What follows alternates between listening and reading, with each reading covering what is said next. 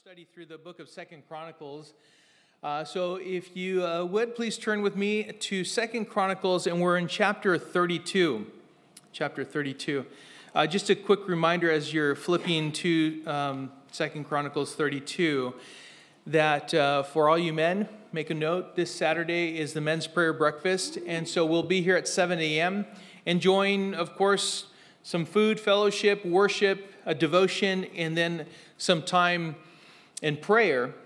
And so I would encourage all of you to come and bring someone. It's a wonderful time to bring someone to expose them to the fellowship here, and perhaps for a neighbor, a friend, coworker, family member to get to know some of the men, and perhaps even encouraging them to come on Sunday and check us out, just so that they would benefit from the same things that you benefit from. And that is the fellowship of the saints, as we encourage each other and lift those things that are a concern for us, and also those things that we would like to see God move in, and including perhaps someone that you know. So that's why I encourage you to bring someone. And again, that's this Saturday, men, prayer breakfast at 7 a.m. So 2 Chronicles chapter 32 is where we're at this evening.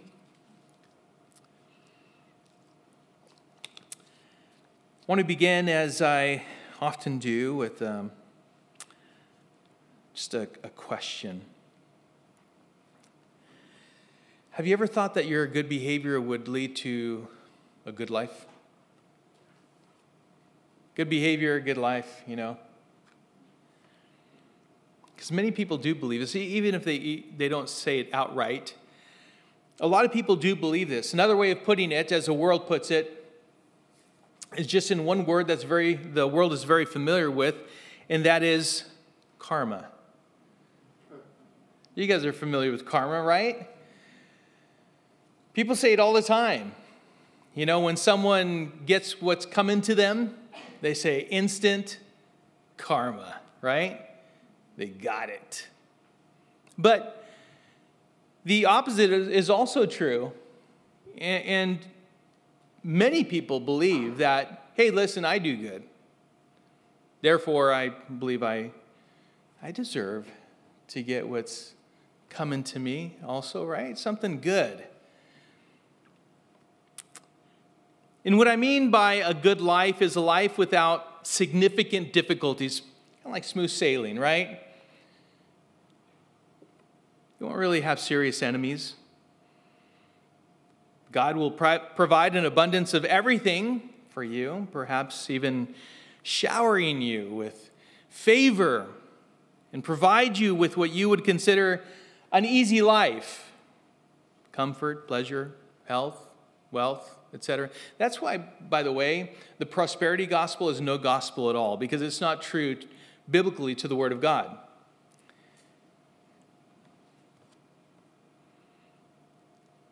People expect this, whether you say it or you do not. People tend to expect it, even within the church. Because when bad things begin to happen to quote-unquote good people, then, we begin to question God and even doubt His existence or ability to give us the good life we believe that we deserve. Well, it shows in our attitude. It shows in the manner in which we conduct ourselves. All of a sudden, our consistency isn't there. We pull back. And even though we may not speak it, we wonder. We doubt. Why?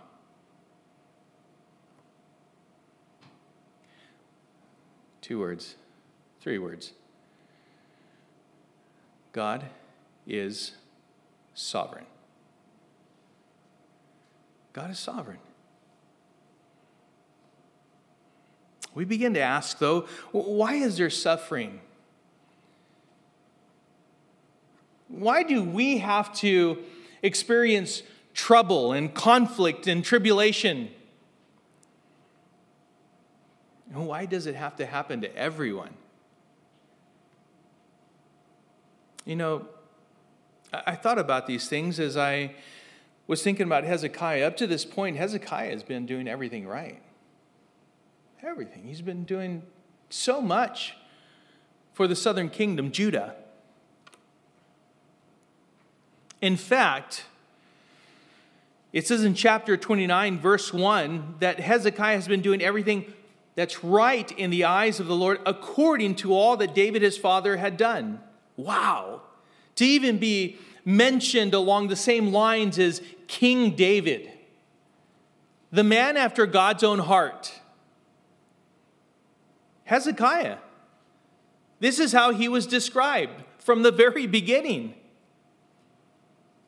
So this is what I want to draw your attention to, the fact that Hezekiah, in the eyes of the world, you could say he was a good man. He was a man that if anyone would be favored, it would be him. He was a man that if the Lord was going to put his hand of protection over him and not let anything happen to him, it would be Hezekiah. But we got to pay attention to what happens here, because there are some things as we learn along the way that are essential to how we conduct ourselves as children of God. It's important that we mature, that when we do experience tribulation, when we do experience trials and conflict, how we respond to those things matters. Because we are supposed to, at some point, reach maturity. Another word that is used in the Bible is perfection. But perfection in the sense to where there's strength, there's maturity, there's consistency. Nothing moves you.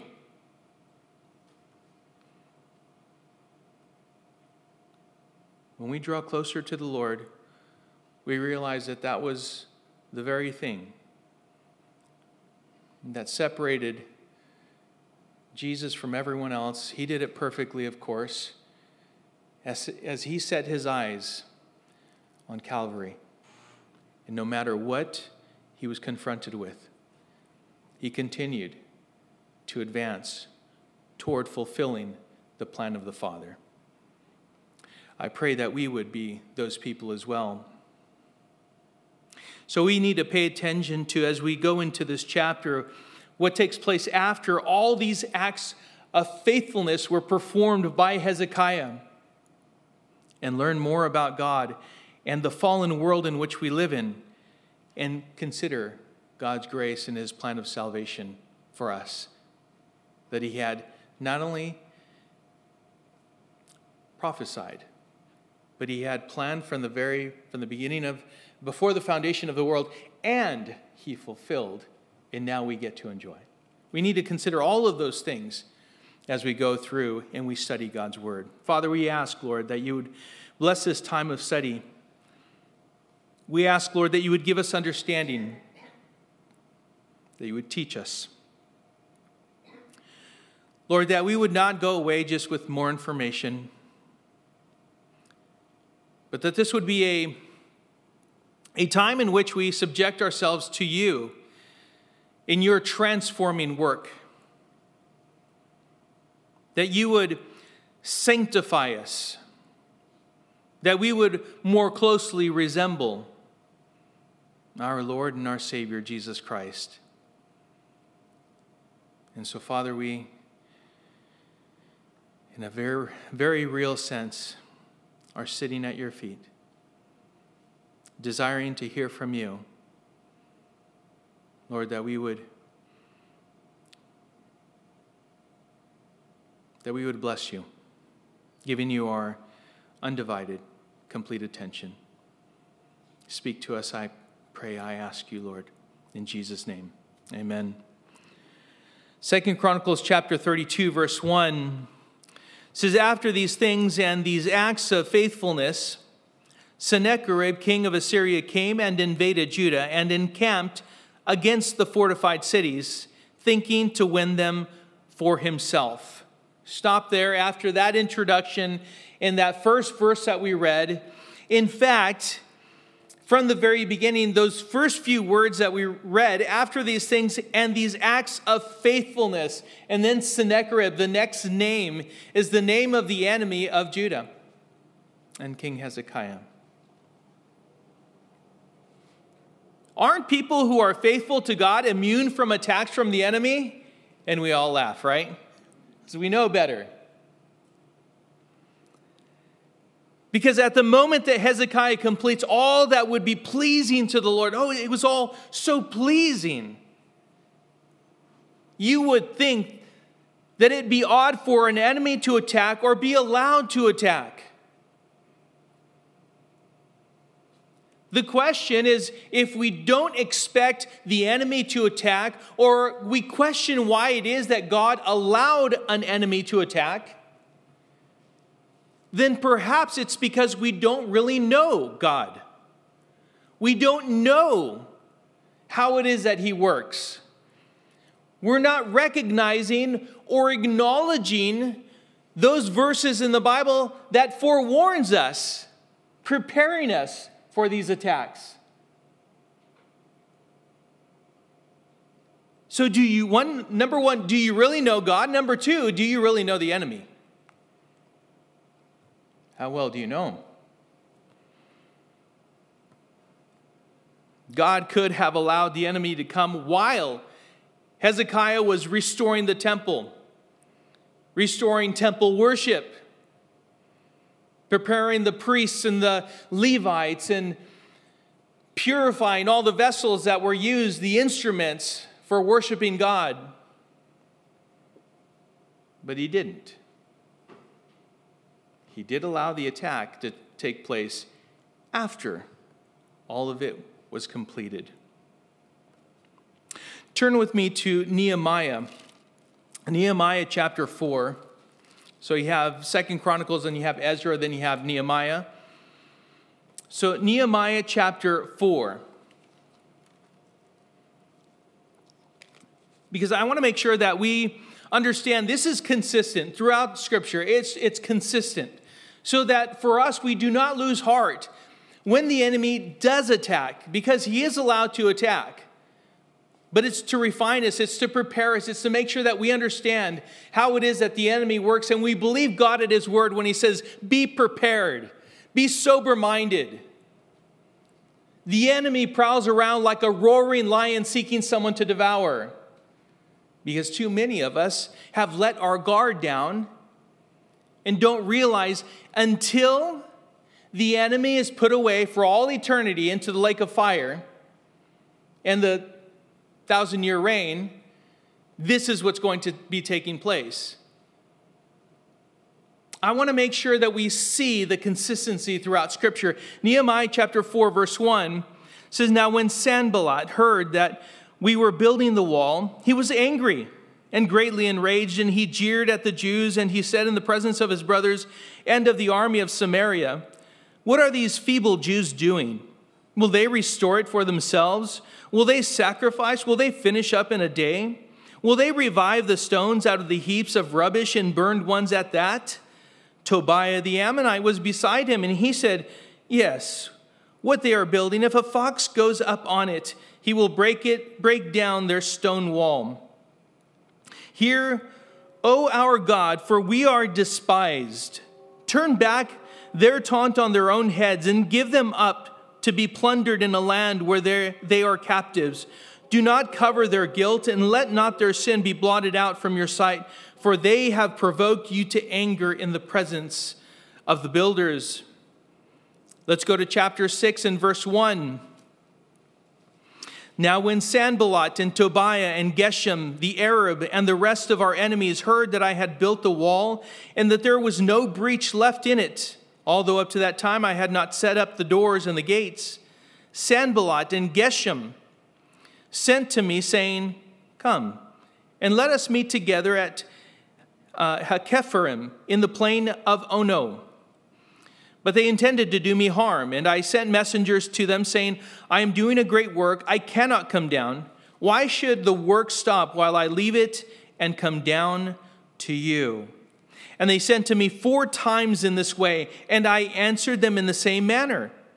In the same way, Sanballat for the 5th time sent his servant to me with an open letter in his hand. In it was written, "It is reported among the nations," and Geshem also says it, "that you and the Jews intend to rebel. That is why you are building the wall. And according to these reports, you wish to become their king. And you have also set up prophets to proclaim concerning you in Jerusalem, 'There is a king in Judah.' And now the king will hear of these reports. So now come and let us take counsel together." Then I sent to him, saying, "No such things as you say have been done, for you are inventing them out of your own mind. For they all wanted to frighten us, thinking their hands will drop from the work, and it will not be done. But now, O God, strengthen my hands." Nehemiah 4, 1 through 6. Test, passed. Nehemiah chapter 6, verses 1 through 9. Tested, passed. Nehemiah was confronted while doing the work, after having built the wall. Confronted.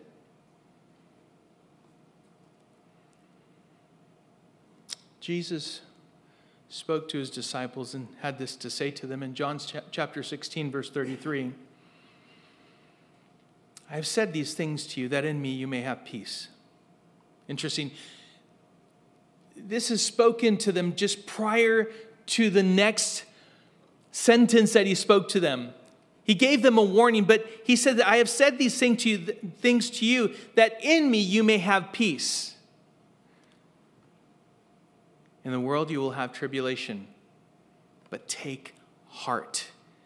I have overcome the world. Do not be frightened. Do not be dismayed. Take courage, child of God. Do not be dismayed. Because in Christ we have overcome the world. And in 1 Peter chapter 5, verse 8, Peter knew very well what it meant to blunder and fall short in times of temptation. And he said this, he writes, "Be sober-minded, be watchful. Your adversary, the devil, prowls around like a roaring lion, seeking someone to devour." Oh, how well do you know God? And how well do you know your enemy? It's important. Don't let your guard down. Ever. Pay attention. Be discerning. Be disciplined in your thoughts.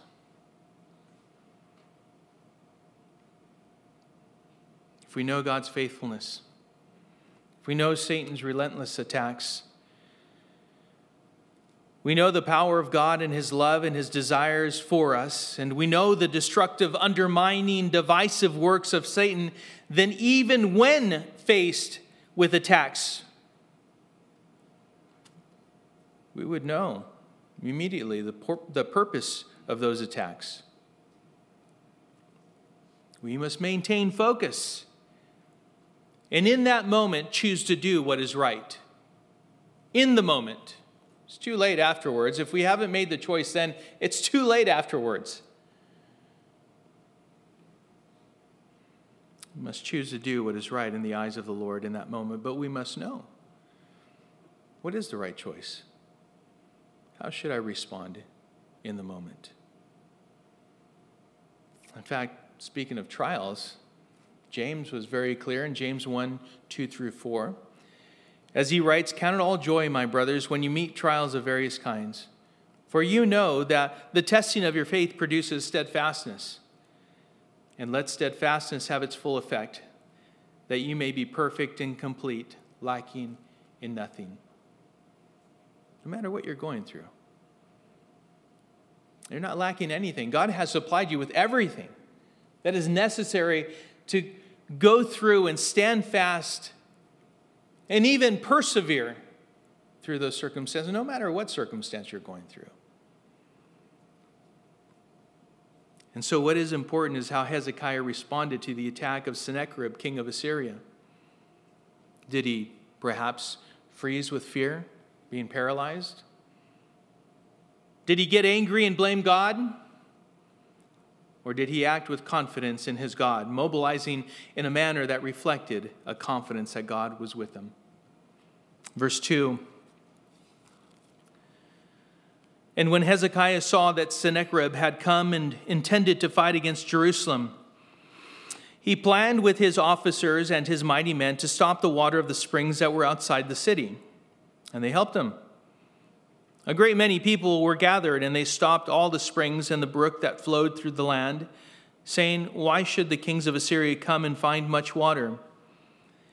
He set to work resolutely and built up all the wall that was broken down and raised towers upon it.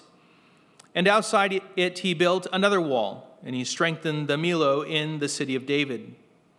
He also made weapons and shields in abundance, and he set combat commanders over the people and gathered them together to him in the square at the gate of the city and spoke encouragingly to them, saying, "Be strong and courageous. Do not be afraid or dismayed before the king of Assyria and all the horde that is with him, for there are more with us than with him.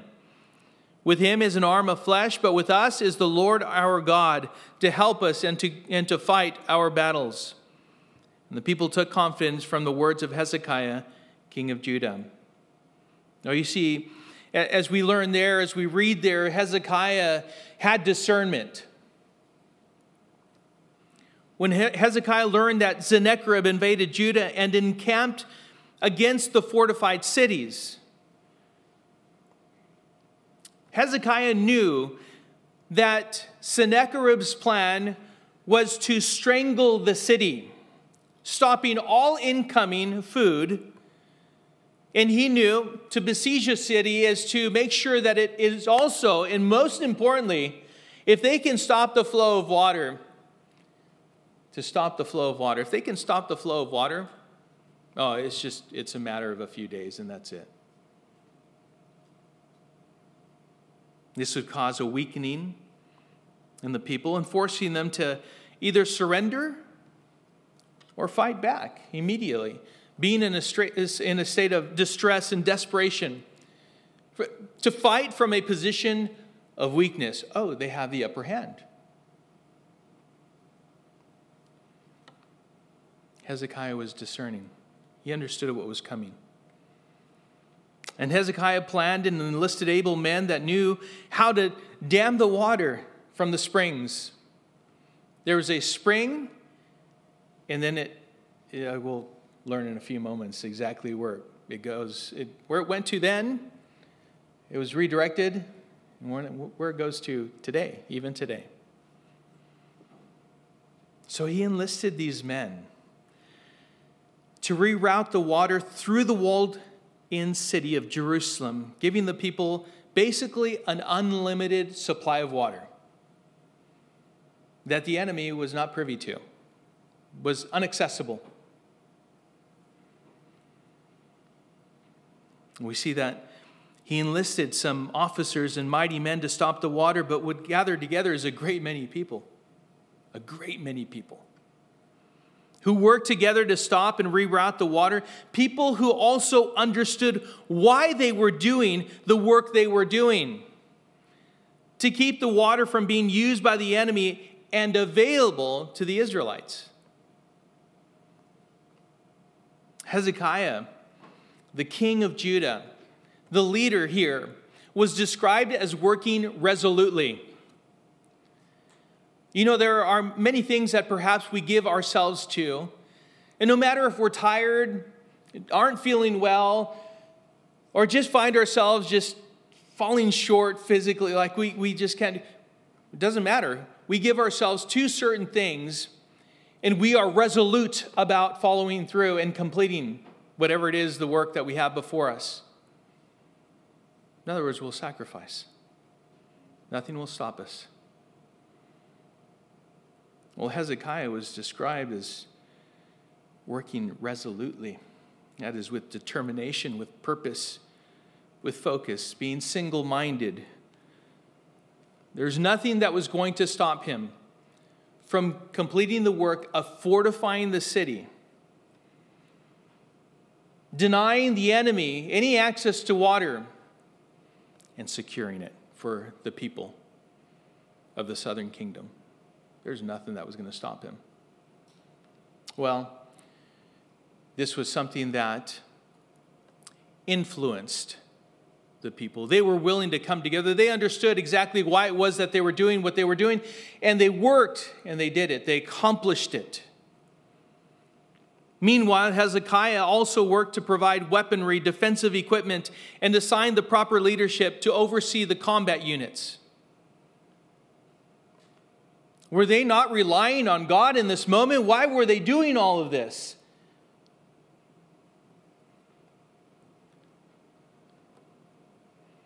Because Jerusalem, Israel, was worth protecting. This is the land that God had given his people. And they were to defend it against enemies.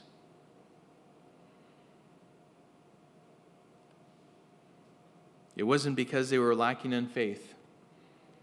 It was because they were acting on the faith that they had in God. And they knew what they were entrusted with. Well, once everything was completed, Hezekiah brought them all together and encouraged them by reminding them that the enemy is no match for the God of Israel. Verses 7 and 8, again, as we read, he says this to the leaders that were set over the combat units. He said this, "Be strong and courageous. Do not be afraid or dismayed before the king of Assyria and all the horde that is with him. For there are more with us than with him. With him is an arm of flesh, but with us is the Lord our God to help us and to fight our battles." That was it. He didn't have to say anything more. I love that. That's a reminder. And then it says, and the people took confidence from the words of Hezekiah, king of Judah. They were encouraged. They took confidence. Isaiah 54:16 and 17 says, "Behold, I have created the smith who blows the fire of coals and produces a weapon for its purpose. I have also created the ravager to destroy. No weapon that is fashioned against you shall succeed. And you shall refute every tongue that rises against you in judgment. This is the heritage of the servants of the Lord, and their vindication for me, declares the Lord." He is our God, the Lord our God. We know that he is consistent through Scripture. In fact, we can take a look at the New Testament and know this to be true. That no weapon that is fashioned against you shall prevail. We are secure in the hands of our Lord. He's able to bring us securely right into his presence, into glory. God equips us with everything necessary to do his will, according to Hebrews chapter 13, verse 21. Ephesians chapter 6 speaks very clearly, as we know the section of Scripture that pertains to the armor of God, saying that he equips us with this armor of his to stand against the schemes of the devil, taking up the whole armor of God, that we may be able to withstand in the evil day, and having done all, to stand firm. And along with this armor, God gives us the offensive weapon. He gives us an offensive weapon. You know what that is? It's the sword of the Spirit, which is the Word of God. And by it, we are equipped for every good work, according to 2 Timothy chapter 3, verse 17. That's why we ought to know how to wield it, how to use it in such a way that it accomplishes the work that God has sent forth for it to accomplish. Our Lord and King has given us marching orders for you and I today in a very similar way.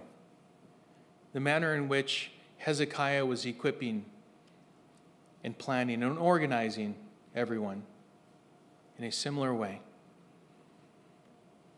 Our King, our Lord, has given us marching orders to equip others for the work of the ministry according to Ephesians, to entrust to faithful men the gospel, that they may teach others also according to 2 Timothy 2:2, and so fulfill the great commission to make disciples of all nations, teaching them to observe all that Jesus had commanded his disciples, according to Matthew 28, verses 19 and 20, the Great Commission.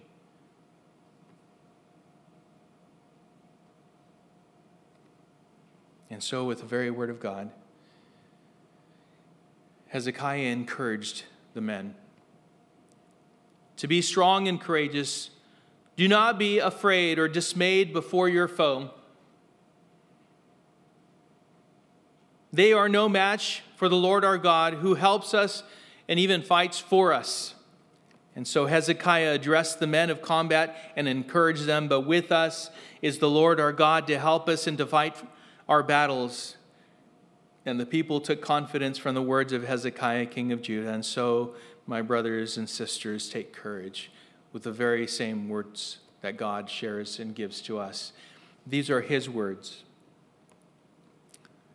Verse 9 says, after this, Sennacherib, king of Assyria, who was besieging Lachish with all his foes, sent his servants to Jerusalem to Hezekiah, the king of Judah, and to all the people of Judah who were in Jerusalem, saying, thus says Sennacherib, king of Assyria, on what are you trusting, that you endure the siege in Jerusalem? Is not Hezekiah misleading you, that he may give you over to die by famine and by thirst, when he tells you the Lord our God will deliver us from the hand of the king of Assyria? Has not this same Hezekiah taken away his high places and his altars and commanded Judah and Jerusalem, before one altar you shall worship, and on it you shall burn your sacrifices? Do you not know what I and my fathers have done to all the peoples of other lands? Were the gods of the nations of those lands at all able to deliver their lands out of my hand? Who among all the gods of those nations that my fathers devoted to destruction was able to deliver his people from my hand, that your God should be able to deliver you from my hand? Now, therefore, do not let Hezekiah deceive you or mislead you in this fashion, and do not believe him. For no God of any nation or kingdom has been able to deliver his people from my hand or from the hand of my fathers. How much less will your God deliver you out of my hand? Yeah, wow, right?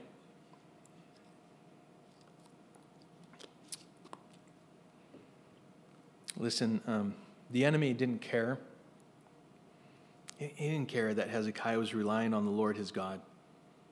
He didn't care that he was doing things to demonstrate his faith in God. And he didn't care that he was encouraging others in the Lord, worshiping God, stopping idolatry.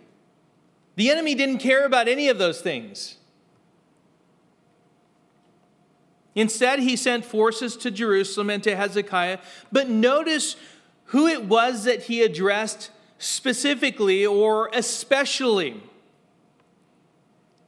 He sent them to, yes, King Hezekiah, but he spoke to the people, did he not? Very clear. As we read verses 10 through 15, he was addressing the people. Listen, Lachish was where they were. It's not far from Jerusalem. It's only located about 30 miles southwest of Jerusalem, not far from Jerusalem.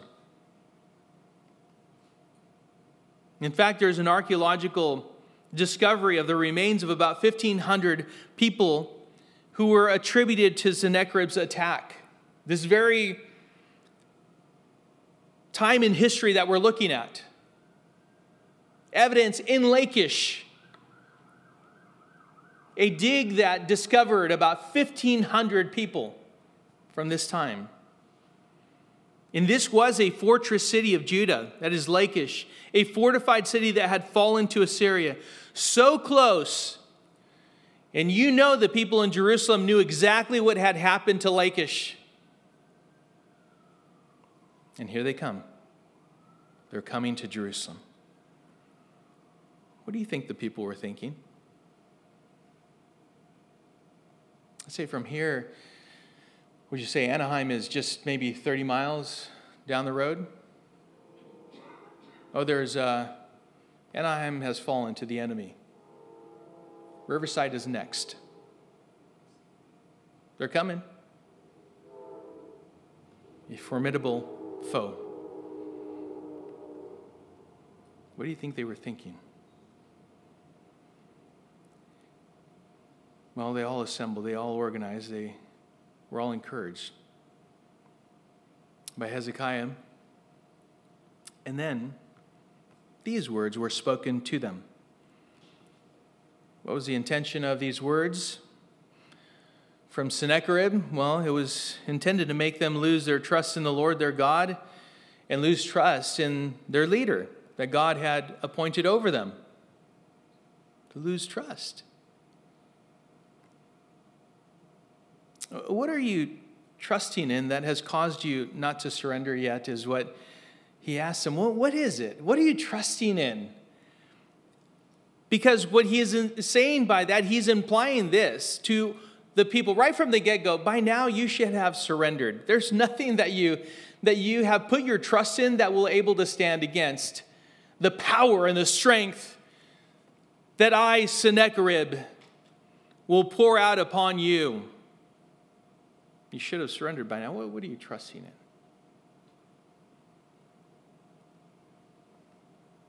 He said, hey, listen, your leader, Hezekiah, he's misleading you. By making you think that the Lord your God will deliver you from your enemy's hand. Listen, your path to die by famine and thirst is unavoidable and certain. Well, what is this attacking? It's attacking the heart and the mind of God's people. There was no physical attack at this point. Go on telling them, your leader is narrow-minded, forcing you to worship God in only one way. Oh, if they were even to think about that, it was in God's prescribed way. The other things that we were doing were not according to what the Lord had prescribed for us to worship him in that manner. But again, he was attempting to strike fear in the heart of the people. He said, consider that no other gods have been able to deliver other people out from under Assyria's hand. It's been heavy. All have been devoted to destruction, and you're no different. We're just 30 miles away, and we're coming to get you. Listen, you got to do what's best in your own interest. You got to do what's best for you. Don't let your leader Hezekiah mislead you. Don't believe him, and don't believe your God that he will deliver you, because he cannot. Stand up for yourself. You don't have to follow anyone. Save yourself before it's too late. We're just 30 miles away, and we're coming for you. Hey, listen, it's the same old tactics the enemy uses today on God's people. Same old tactics, same thing, same schemes, same plans. So we fast forward to the New Testament in 2 Corinthians chapter 10, verse 3. The Apostle Paul writes, for though we walk in the flesh, we are not waging war according to the flesh. For the weapons of our warfare are not of the flesh, but have divine power to destroy strongholds. We destroy arguments and every lofty opinion raised against the knowledge of God, and take every thought captive to obey Christ, being ready to punish every disobedience when your obedience is complete. In Hebrews chapter 13, verse 17, if we only knew Scripture, if we understood how these were these attacks that were for our minds and our thoughts, and we should take those thoughts captive and submit them or yield them to the authority of God's word. We would also realize Hebrews 13:17. Just as it was in the days of Hezekiah, so it is today, and even more so. Obey your leaders and submit to them, for they are keeping watch over your souls, as those who will have to give an account.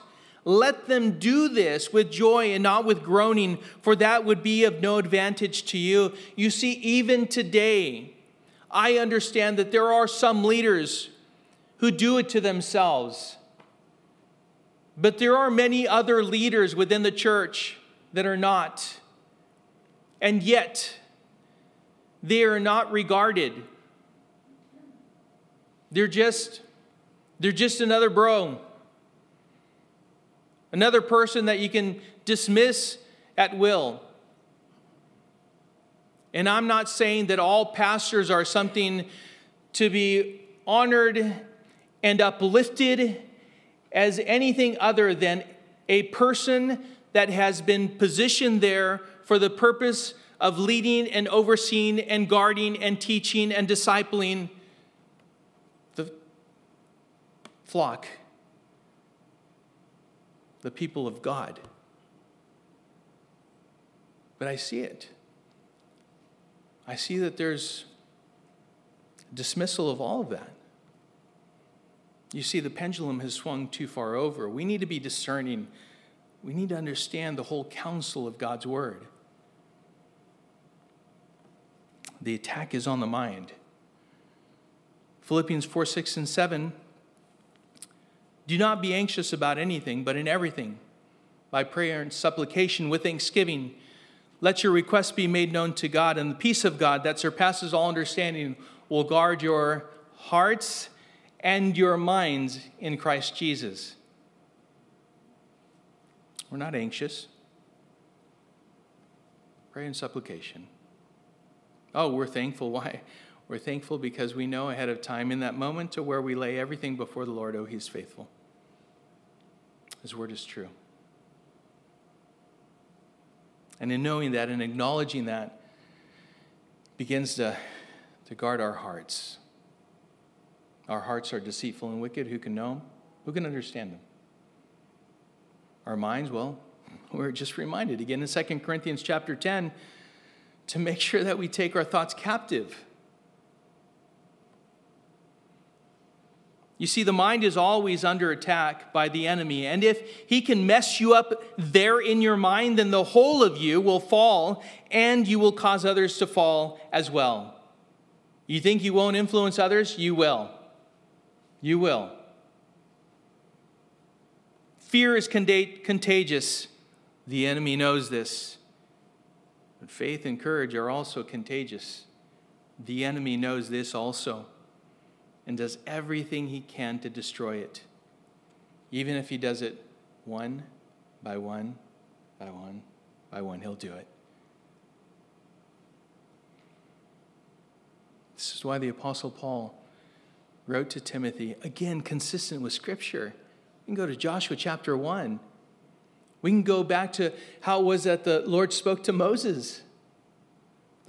Moses passed that along to Joshua. Joshua spoke it to all the people, and the people echoed that back to Joshua. Because Paul made sure that Timothy knew this. For God gave us a spirit not of fear, but of power and love and self-control. You see, Satan is the enemy of your soul. He is the enemy of God, and he is relentless. Please do not expect him to let up. Do not expect him to let up. Verse 16 says, and his servant said still more against the Lord God, and against his servant Hezekiah. And he wrote letters to cast contempt on the Lord, the God of Israel, and to speak against him, saying, like the gods of the nations of the lands who have not delivered their people from my hand, so the God of Hezekiah will not deliver his people from my hand. And they shouted it with a loud voice in the language of Judah to the people of Jerusalem who were on the wall, to frighten and terrify them, in order that they might take the city.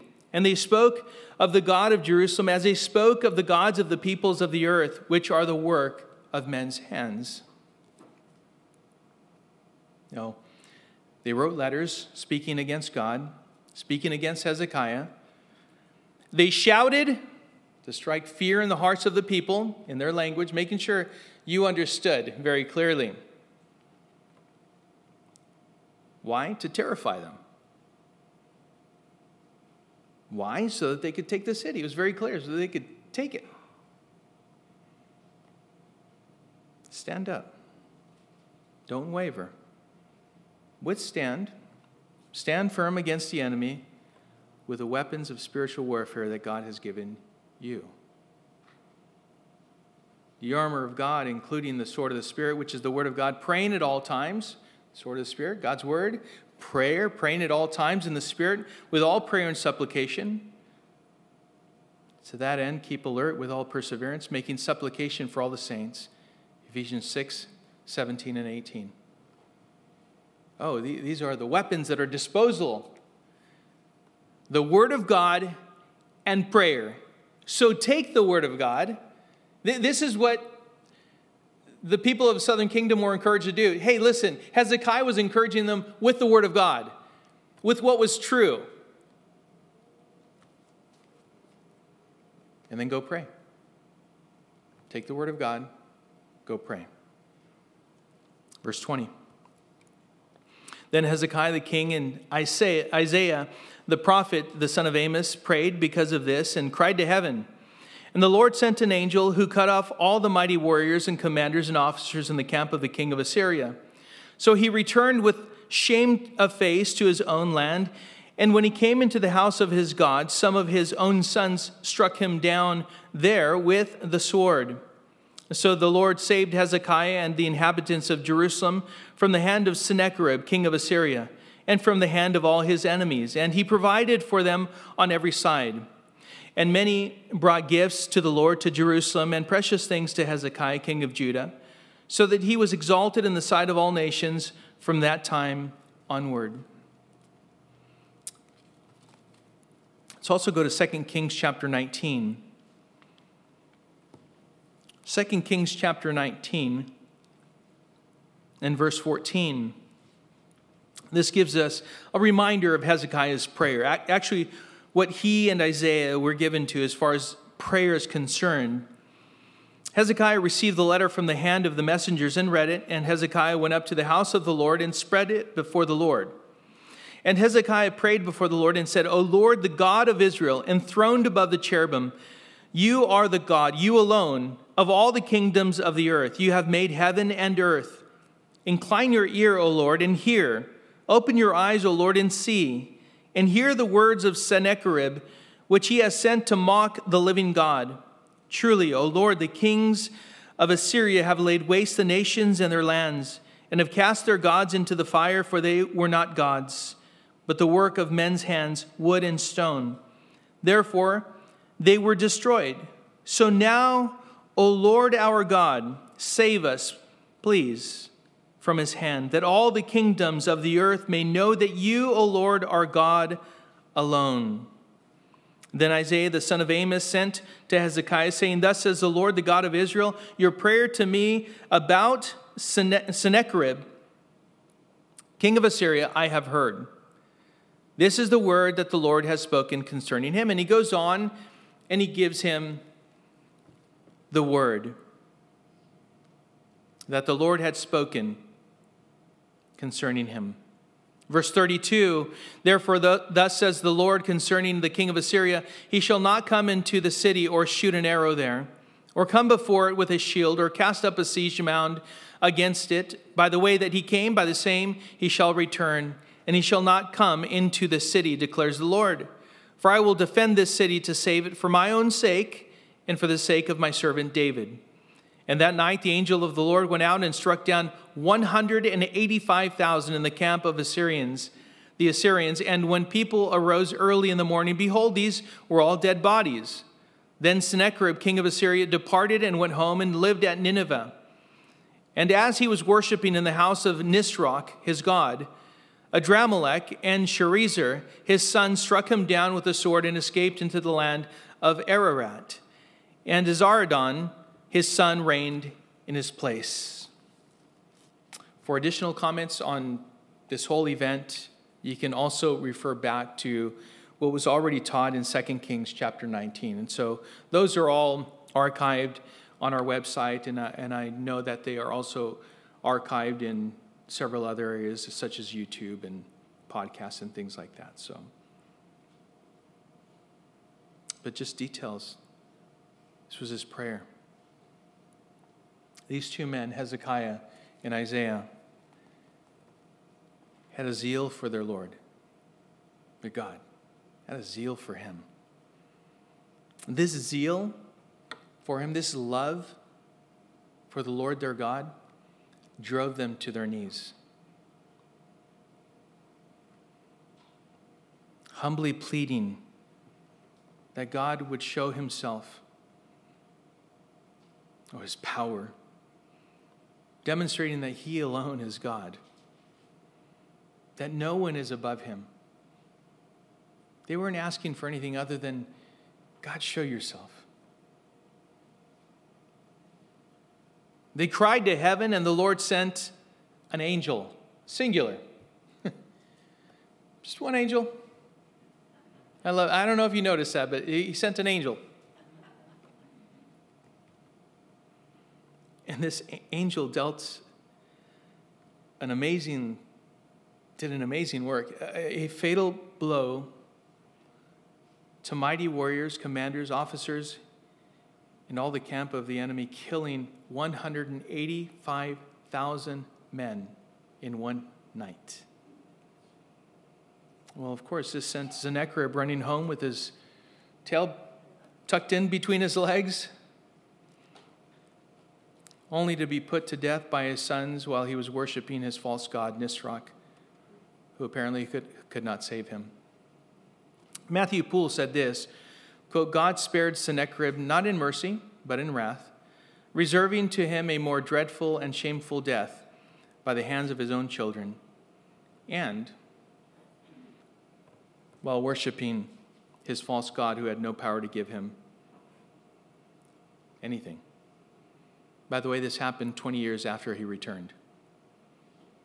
Perhaps in those 20 years he thought, well, I escaped, I came back, I escaped any judgment. He didn't, not at all. As we read this, 185,000 of the enemies of God struck down in one night. God doesn't always intervene in this manner, but when he does, he makes the world stand at attention and acknowledge that he alone is God. And he'll do it again and again and again. One day, the world will see as his people are snatched up and we're caught up in the air with him. Oh, they'll see other things also, as has been laid out in Scripture. It is yet to be fulfilled, but it will be fulfilled. And the world will stand at attention. And one day we know that every knee will bow and every tongue will confess that Jesus is Lord. One day that will happen. Well, with all of this, God was exalted, and Hezekiah was respected and honored. No one at this point, we understood as we read, no one wanted to be his enemy. They knew peace on all sides. Interesting, peace through strength. Sounds familiar going back to one of my favorite presidents, President Reagan. Said we ought to lead by strength. In fact, our military was strengthened and built up during the time that he was president. Strength, peace through strength. Well, Hezekiah knew this all too well. Not his strength. It's through the strength of God, how he revealed it, how he demonstrated it. The nations knew this. They brought gifts to the Lord and brought gifts to Hezekiah. Verse 24, In those days Hezekiah became sick and was at the point of death, and he prayed to the Lord, and he answered him and gave him a sign. But Hezekiah did not make return according to the benefit done to him, for his heart was proud, therefore wrath came upon him in Judah and Jerusalem. But Hezekiah humbled himself for the pride of his heart, both he and the inhabitants of Jerusalem, so that the wrath of the Lord did not come upon them in the days of Hezekiah. Now, listen, the details of this event were recorded, and we went over this, 2 Kings chapter 20, also recorded in Isaiah chapter 38. Now, when Hezekiah got sick, he pleaded with the Lord and was given more time. In fact, we know exactly how much more time he was given. He was given 15 more years by the Lord. Hezekiah recovered, but he did not make good within that time, but rather was filled with pride, showing the kingdom off, implying his strength. But he did confess. He did repent. He humbled himself and avoided a great judgment personally. I'm reminded of 1 John chapter 1, verse 9, which says, if we confess our sins, he is faithful and just to forgive us our sins and cleanse us from all unrighteousness. 1 Peter chapter 5, verse 6 says, humble yourselves therefore under the mighty hand of God, so that at the proper time he may exalt you. If he does exalt you, if he does raise you up. Again, God is sovereign, right? We leave all that in his hands. Well, let's continue. Verse 27 says, and Hezekiah had very great riches and honor, and he made for himself treasuries for silver, for gold, for precious stones, for spices, for shields, and for all kinds of costly vessels, storehouses also for the yield of grain, wine, and oil, and stalls for all kinds of cattle and sheepfolds. He likewise provided cities for himself, and flocks and herds in abundance, for God had given him very great possessions. This same Hezekiah closed up the upper outlet of the waters of Gihon and directed them down to the west side of the city of David. And Hezekiah prospered in all his works. And so in the matter of the envoys of the princess of Babylon, who had been sent to him to inquire about the sign that had been done in the land, God left him to himself in order to test him and to know all that was in his heart. So God had given Hezekiah very great possessions. Most of the time, Hezekiah used these riches very well for the glory of God. I said most of the time. I know that there is evidence that we understand he didn't always handle these riches well, but for the most part, he did. Hezekiah's tunnel is still flowing with water today, as it's described here. It spans more than 650 yards along the inside of the city walls, which they had enclosed. But it is made, this channel, was made through solid rock. All the way from the spring to the pool of Siloam. An engineering feat only able to have been accomplished with the help of God. No other way. But even in all this, verse 31 points to the wickedness in Hezekiah's heart. When visited by the princess of Babylon, these are ambassadors, he was filled with pride. He was personally uplifted. It's just this moment, this event is described as he was filled with pride. He was flattered. Oh, and he showed them everything in the kingdom. He was asked, what did you show him? What did you show him? Oh, I didn't keep anything from him. I wanted to show everything off. Everything.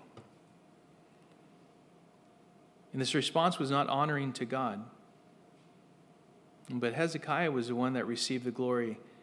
And what it did was, God left him to himself in order to test him and to know all that was in his heart. It revealed his heart. Careful. That's why I say don't let your guard down at any time. Be careful, because your success tends to reveal your own heart. And God will leave you to yourself to test you. God does test you. He doesn't tempt you, but he does test you. that you may know what's really in your heart. If not mindful of the schemes of the enemy and the wickedness of your own heart, failure and weakness can embitter and anger a person, just as much as success, position, and power can reveal unchecked personal pride and arrogance. And it can become self-dependence. Oh, I did this all. Oh, you want to see? Let me show you all that was accomplished. Come, let me show you. It was all because of the hard work that I have all of this. See what I have on my wall? All my hard work. See these toys and the houses and everything that I can provide for my kids? Yeah, that was me too.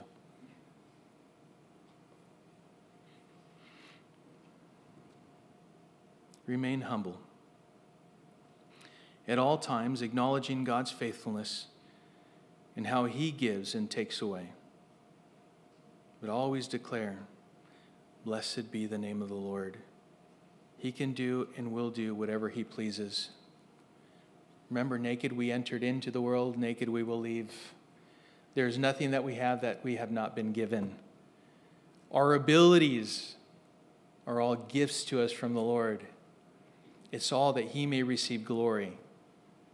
Don't touch his glory. No matter what, don't touch his glory. Always give him glory. Verse 32. Now the rest of the acts of Hezekiah and his good deeds, behold, they are written in the vision of Isaiah the prophet, the son of Amos, in the book of the kings of Judah and Israel. And Hezekiah slept with his fathers, and they buried him in the upper part of the tombs of the sons of David. And all Judah and the inhabitants of Jerusalem did him honor at his death, and Manasseh his son reigned in his place. Listen, 15 more years is what Hezekiah got. 15 more years. More time did not make things better for Hezekiah. Did not make Hezekiah better, in fact. He started better than he finished. Might have been better for him not to have the extra 15 years. 15 more years didn't make him any more godly. The only thing that matters with time is that we make the best use of the time that we've been entrusted with, no matter what it is. We are told in Scripture to redeem the time, whatever time we have been given. Time will heal. No, it won't. That's not biblical. Show me where it is time that heals. Time will tell. No, that's not biblical either. Time won't tell. The question is simply this. Are you willing to trust God now? Because he is a very present help in time of trouble. He is also faithful. He is our refuge. He is the God of all comfort, now and always will be. We just simply have to acknowledge that. You see, times of testing will reveal the heart. When you are attacked in your thoughts and with situations, are you willing to confess and repent when you fall short? Immediately. Are you taking those thoughts captive? Are you being disciplined in your thoughts? Are you not discerning the schemes of the enemy? And do you not know that you will be tested? And how will you do when those tests do come? How will you respond? Or will those thoughts turn into uncontrolled and undisciplined acts that simply are used to undermine the very work that God desires to do in your life and in the life of others? We see that in Hezekiah. And I pray that we would be more discerning and grow in our understanding of who God is and how he desires for us to respond in those times. Father, we thank you, Lord, for your word. And I do ask, Father, that you would give us wisdom. You would also give us strength as we place our complete trust in you. That when we are tested, oh Lord, we would stand. We would be immovable Lord, that our stride would not break. We would continue to move forward and bless you and live for you. May we always give you the glory in all situations, whether we have or have not, knowing that you are sovereign, you are good, and you allow things to happen for your own reasons. May we be okay with that. May we know that to live is Christ and to die is gain. Let us live for your glory with great hope and great purpose in our Lord and Savior, Jesus Christ, in whose name we pray. Amen.